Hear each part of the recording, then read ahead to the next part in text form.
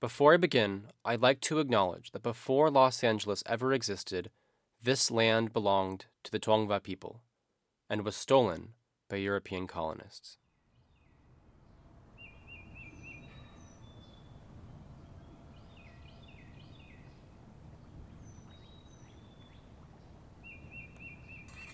We came to the water found by the captain and his scouts yesterday. It is another river in another lush green valley, no wise inferior to the last two.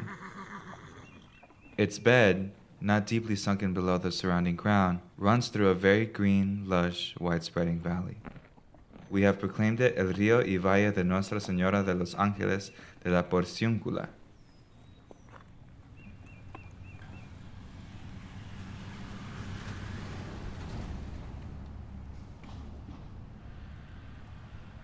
I'm walking down Owensmouth Avenue in Canoga Park towards a small concrete bridge. It's a very familiar landscape. An overturned shopping cart on my left, wheels rusted in place. In the distance, a brand new apartment complex. Beyond that, a vacant lot. Above me, the faded blue of mid-September. When I reach the middle of the bridge, I come to a stop. In front of me, two identical concrete channels, each about 15 feet deep, merge into the larger concrete channel passing under my feet. Where they meet, they form a jarring, brutalist symmetry, like a whale's tail fin, but stone, unmoving. I find it beautiful, this confluence of concrete and water and sky. El Río de Los Ángeles, the Los Angeles River.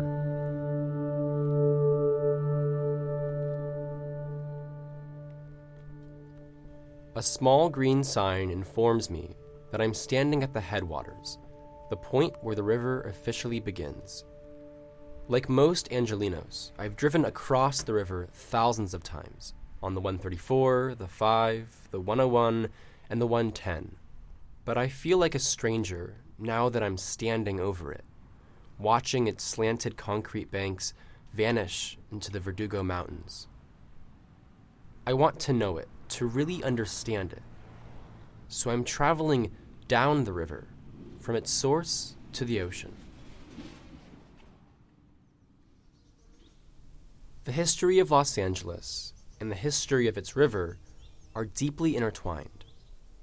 In pre-colonial times, the river was the lifeblood of the entire region, a fertile and verdant strip strewn across an otherwise arid region. It supported the largest indigenous population in North America. Being about 7 varas wide where we crossed it, it is not deep. It flows from the north-northwest out of the high mountains nearby.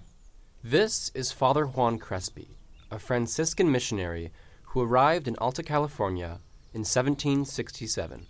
It is a most handsome garden, and in time to come there may be a very large and rich mission here, of Our Lady of the Angels of the Porciúncula. 16 years later, El Pueblo de Los Angeles stood less than a mile from the river. The river provided settlers with drinking water and fertilized their crops. For a long time, things stayed like this. The river nourished the small ranch town.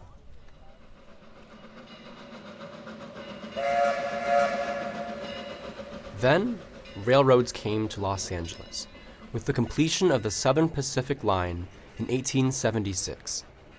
At the time, just over 5,000 people called LA home. 30 years later, in 1900, the population had increased to over 100,000 people.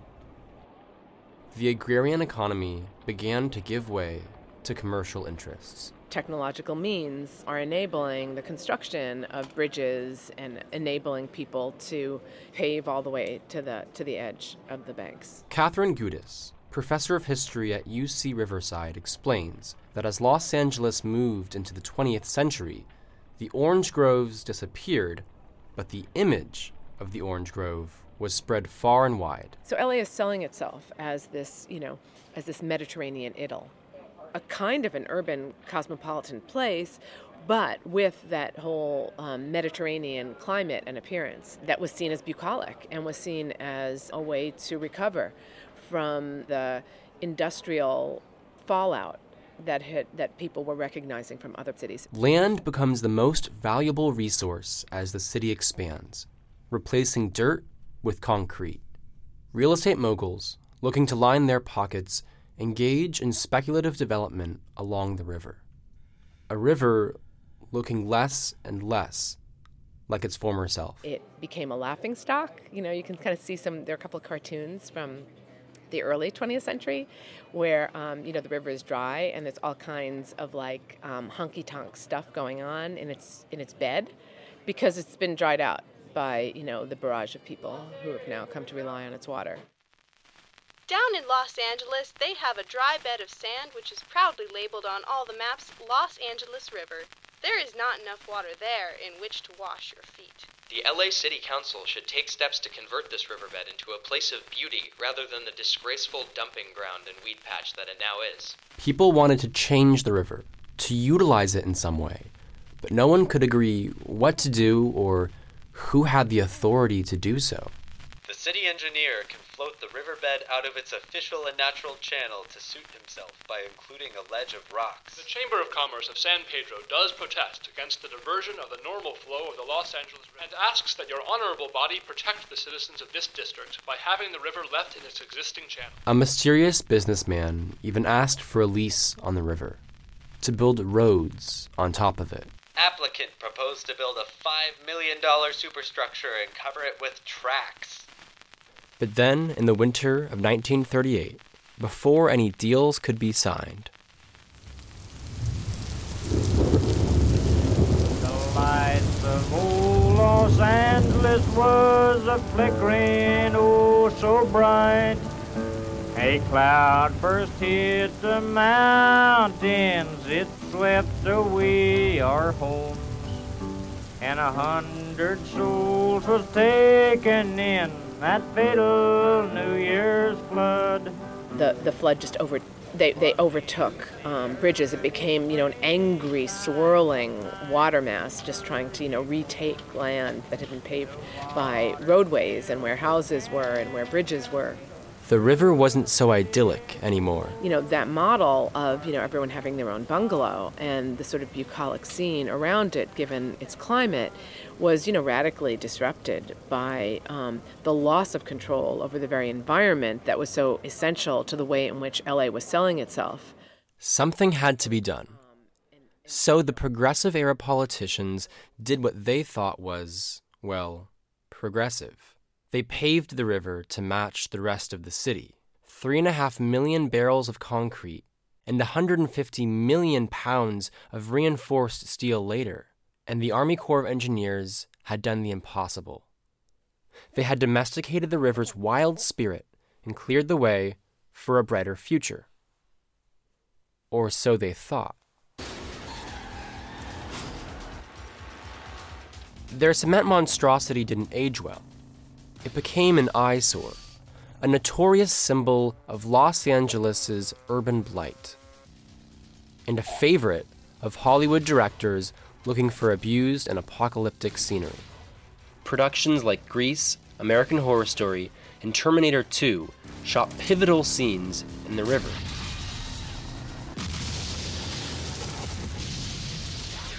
Beyond these fleeting moments of infamy, the city turned away from the river and the people who lived along its banks.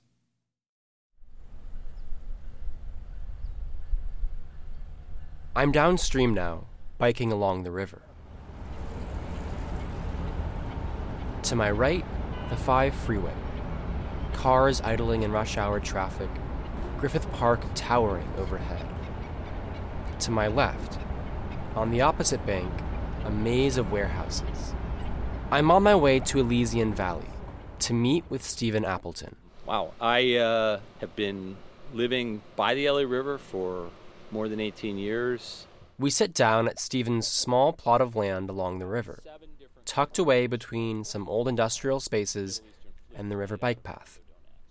He has no permanent buildings in this space, Only a few tables and chairs, 4 young cottonwood trees, and a couple dozen kayaks stacked in the corner. I'm immediately struck by how the river looks here. It was like this. Some of these willows have gotten massive now, though. I mean, look at that sucker over there. That's got to be 100 feet tall. I don't think he was. It's almost beyond recognition. Islands overgrown with willows, reeds, and sycamores dot the channel. Birds fly overhead. There's our osprey over there, by the way. See him over there? Right up here. See that? The one flying? Yeah, there's fishing. Oh, yeah. He's fishing. So it looks like an actual river. Anyhow, the LA River, it really wasn't something I was thinking about as a concept until one day I just hopped the fence, went down in the river, and went, wow. I'm here, I'm seeing blue herons, and I'm seeing all this wildlife, and I'm very close to the middle of the city, and it was kind of a reverie for me. Stephen explains that this is one of the few soft bottom regions of the river, places where the channel wasn't fully paved, leaving a muddy, earthy bottom. The Army Corps of Engineers tried to pave it, of course, but they couldn't. The water table was too high and the concrete wouldn't set. From the soft bottom sprang new life. Novel ecological systems emerged. Birds and amphibians whose habitats were destroyed by the encroaching cement of a growing Los Angeles found new homes here. This river here, by all measures, in this way should not be here. The intention was for this not to be here, because this was channelized. This wasn't supposed to happen. But yeah, it's just that nature was persistent. This is an accident of nature. But this isn't just about nature. The culture of LA has been to treat the LA River as an environmental wasteland and a cultural wasteland. Robert Garcia, civil rights attorney and founder of the City Project. If you ride up and down the river from Vernon to downtown, there's actually wonderful little communities and houses, with chickens and roosters and farm animals growing right there along the river. The river here is cement, but the banks are springing with life. After the river was paved, this region became a place of industry. As property in the city became more and more valuable, marginalized communities, primarily working-class Latinx and Black Angelenos, were pushed to the river's edge. The cement trench and industrial air pollution weren't appealing to wealthier residents. People of color and low-income people disproportionately live along the river. But just like the nature in Elysian Valley, the communities here persisted and built something strong out of the scraps the city had left for them. Irma Munoz, president, CEO, and founder of Mujeres de la Tierra, explains that they turned the river from a burden to a cultural resource. Around here, along the LA River, you can find generations of families who've been here, first, second, and third generations. I have met 2 middle-aged men who said they had fished in the river since they were little kids, and it was their father that took them there, and then their grandfather took their father. So you kind of see these different cultural threads along different stretches, right? Catherine Gudis again. I talked to tons of people who have been multi-generationally involved in horses and in the stables there. Folks who have these, vaquero traditions. For years, these communities utilized the river. And for years, they called for a cleaner, safer, and more accessible river.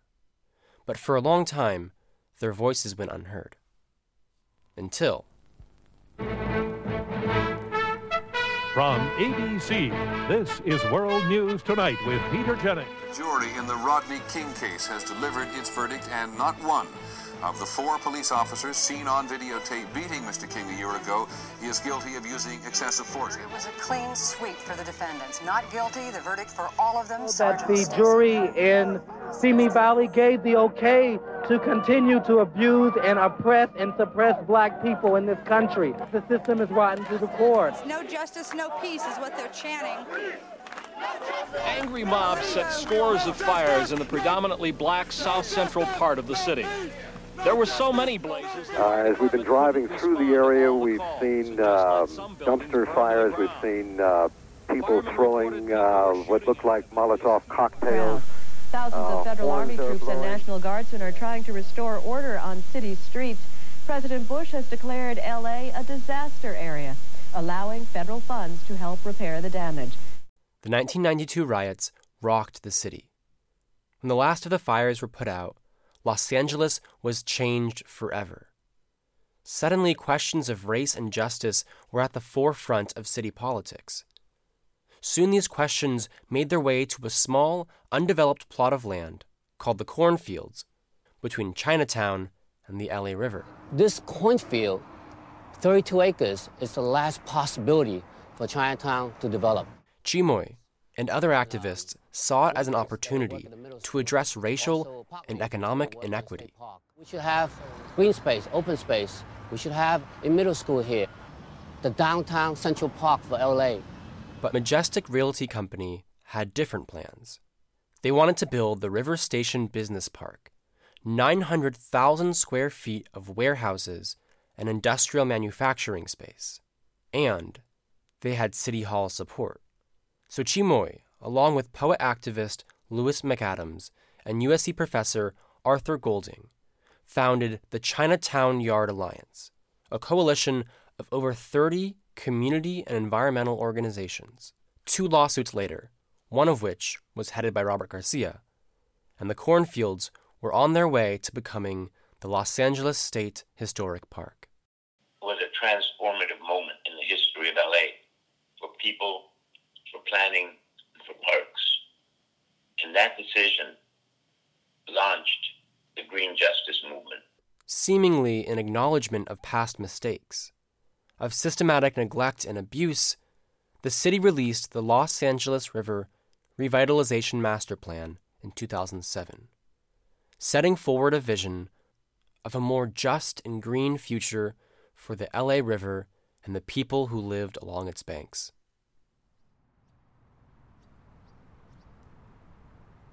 Shallow, you may find a rock to get stuck on, or just practice in here if you don't want to fight the Full of hope and excitement, I enter the river, climbing aboard a kayak in Elysian Valley. To my right, a wall of trees overflows with life. To my left, an old rail yard sits, flaunting its aged industrial beauty. They clash wonderfully. But then,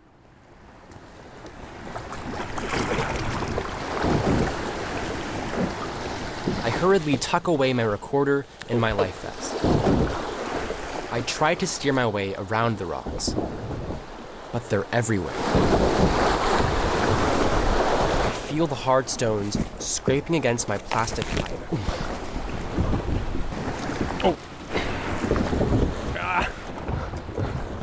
This isn't going to be easy. There are huge cash investors buying up land along the river, playing monopoly with land along the river. Hip cafes, flashy new housing renovations, $1 million condos. This renewed interest in the river is attracting speculative real estate and rising rents. And what's happening is they're finding neighborhoods that are on the poorer side, and they're revitalizing them so they can make homes much more expensive. But it's not just the look of the neighborhoods that are changing. It's the people, too. There's one lady in particular who had been living there 13 years, and she got like almost a $2,000 raise a month to rent a house. And she says, we can't afford it. And she says, why are you doing that? And the lady said to her, because I can. If you live there and you lose your house, your neighbor does too, and the neighbor does across the street, and everybody in the neighborhood does. So there's no longer a neighborhood. And you all don't just pack up and move the entire neighborhood, lock, stock, and barrel to the Inland Empire or someplace. That way of life is dissipated. Your family connections, your neighborhood connections, your connection to the local grocer, it's all gone. This is all beginning to feel a bit familiar. There was a moment where it was just all full speed ahead with all of us, and where it all felt good. But things changed. The struggle for control unfolds before me. Army Corps of Engineers right now is trying to do a sediment removal project just upstream here at the front end of the kayak put-in this area. That project was not properly publicized. It's not on Army Corps' website. I had 13 days to make my public comment, as did a lot of other people. And the Army Corps of Engineers planned to remove sediment buildup just north of the verdant islands of Elysian Valley would disrupt Stephen's kayak business. And in terms of how they were going to do this without harming existing habitat. This isn't the first time Stephen and the Army Corps have clashed. 3 years ago, the Army Corps began using a synthetic herbicide to remove arundo, an invasive species of reed. A few months later, Stephen stopped hearing the nightly frog calls. He hasn't heard them since. We just have not yet aligned. The last 2 years, we've had this arundo cutting with herbicides that have knocked down a sentinel species, and then we go upstream and there's a sediment removal project that had scant public feedback and would have closed down the public access. Are we thinking that we're working with what's here and breaking banks and opening areas and reshaping things, or are we planning to cut this down to zero and start over? The Army Corps, in his opinion, wants the latter. You know, the LA River is open because of some kind of soft forms of civil disobedience, and we may be there again. But this isn't just a top-down struggle between government and civilians. There's people who really have a very fierce ownership of the river, and yeah, they want to portray the river as dirty and a bad thing so that people don't come to their neighborhoods and see the river and kayak and bike ride and cause gentrification and parking issues. And Joanna Hackett, partnership manager at Friends of the Los Angeles River, tells me that residents along the river are pushing back against her organization's efforts to beautify and restore it. They show up at events with picket signs and tell attendees they're not welcome along the river's banks. Nobody enjoys being displaced.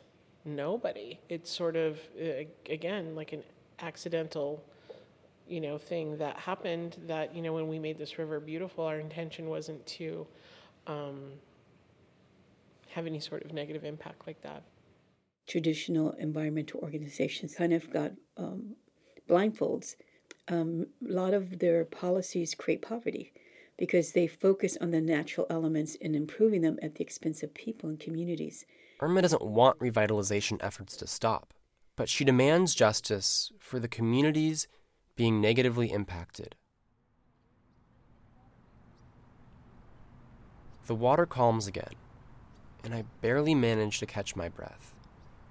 I feel lost, almost like I'm right back where I started. Speculative real estate, warring parties struggling for control, a neglected river mocked by the public.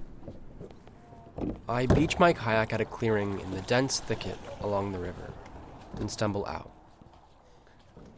I look downstream and see the monolithic 5 freeway passing over the river. Cement towering over water.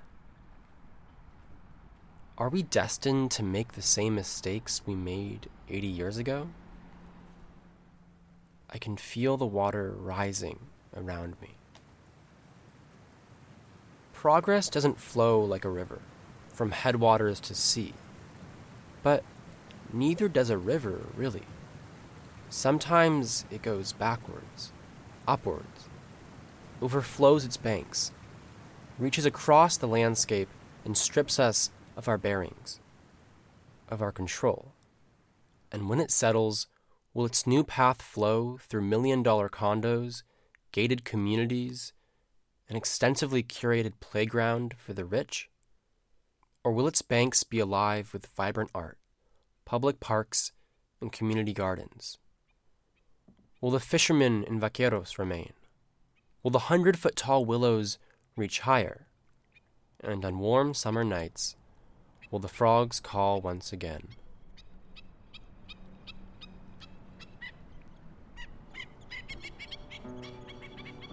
Kind friend, do you remember on that fatal New Year's night? The lights of old Los Angeles was a-flickering oh so bright. A cloudburst hit the mountains, it swept away our homes, and 100 souls was taken in that fatal New Year's flood. 'Twas in the early springtime of 1934. The waters filled the canyons, through the city poured. Our little tots was sleeping, and the town was bright and gay. We could not see the sorrow of that